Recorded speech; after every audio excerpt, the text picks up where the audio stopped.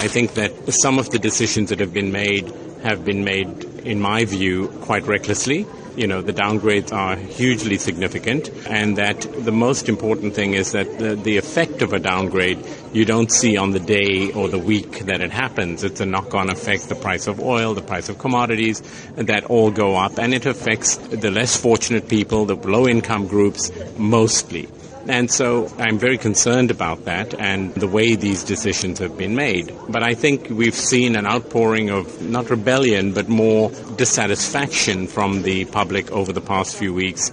I would expect that that's going to continue, but I remain optimistic about South Africa's future, as I think that we have great people within our country who have the hearts of the populace at the forefront in their minds. You will also be speaking on a session on building Africa's heritage, and let's talk about your area of expertise, entertainment. How does that really factor in growing Africa and growing African ideas? Whether it's entertainment, which is film, television, I think the idea of bringing content to people to be able to share their African roots, and whether it's Nigeria, South Africa, Ghana, that is a great and important component of what can be done.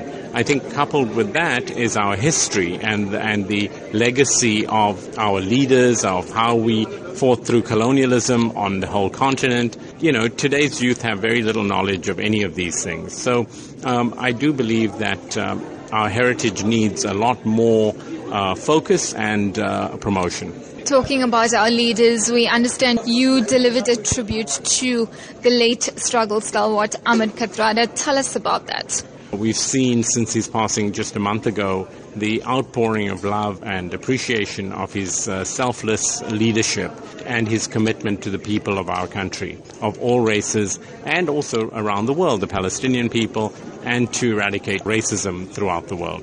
The relationship between the Forum and its founder and Mr. Kathrada, is something I put them together many, many years ago when he passed on. Professor Klaus Schwab and his wife Hilda were very sad to hear about it and immediately discussed with me the idea of paying a tribute to him at the Forum in Durban.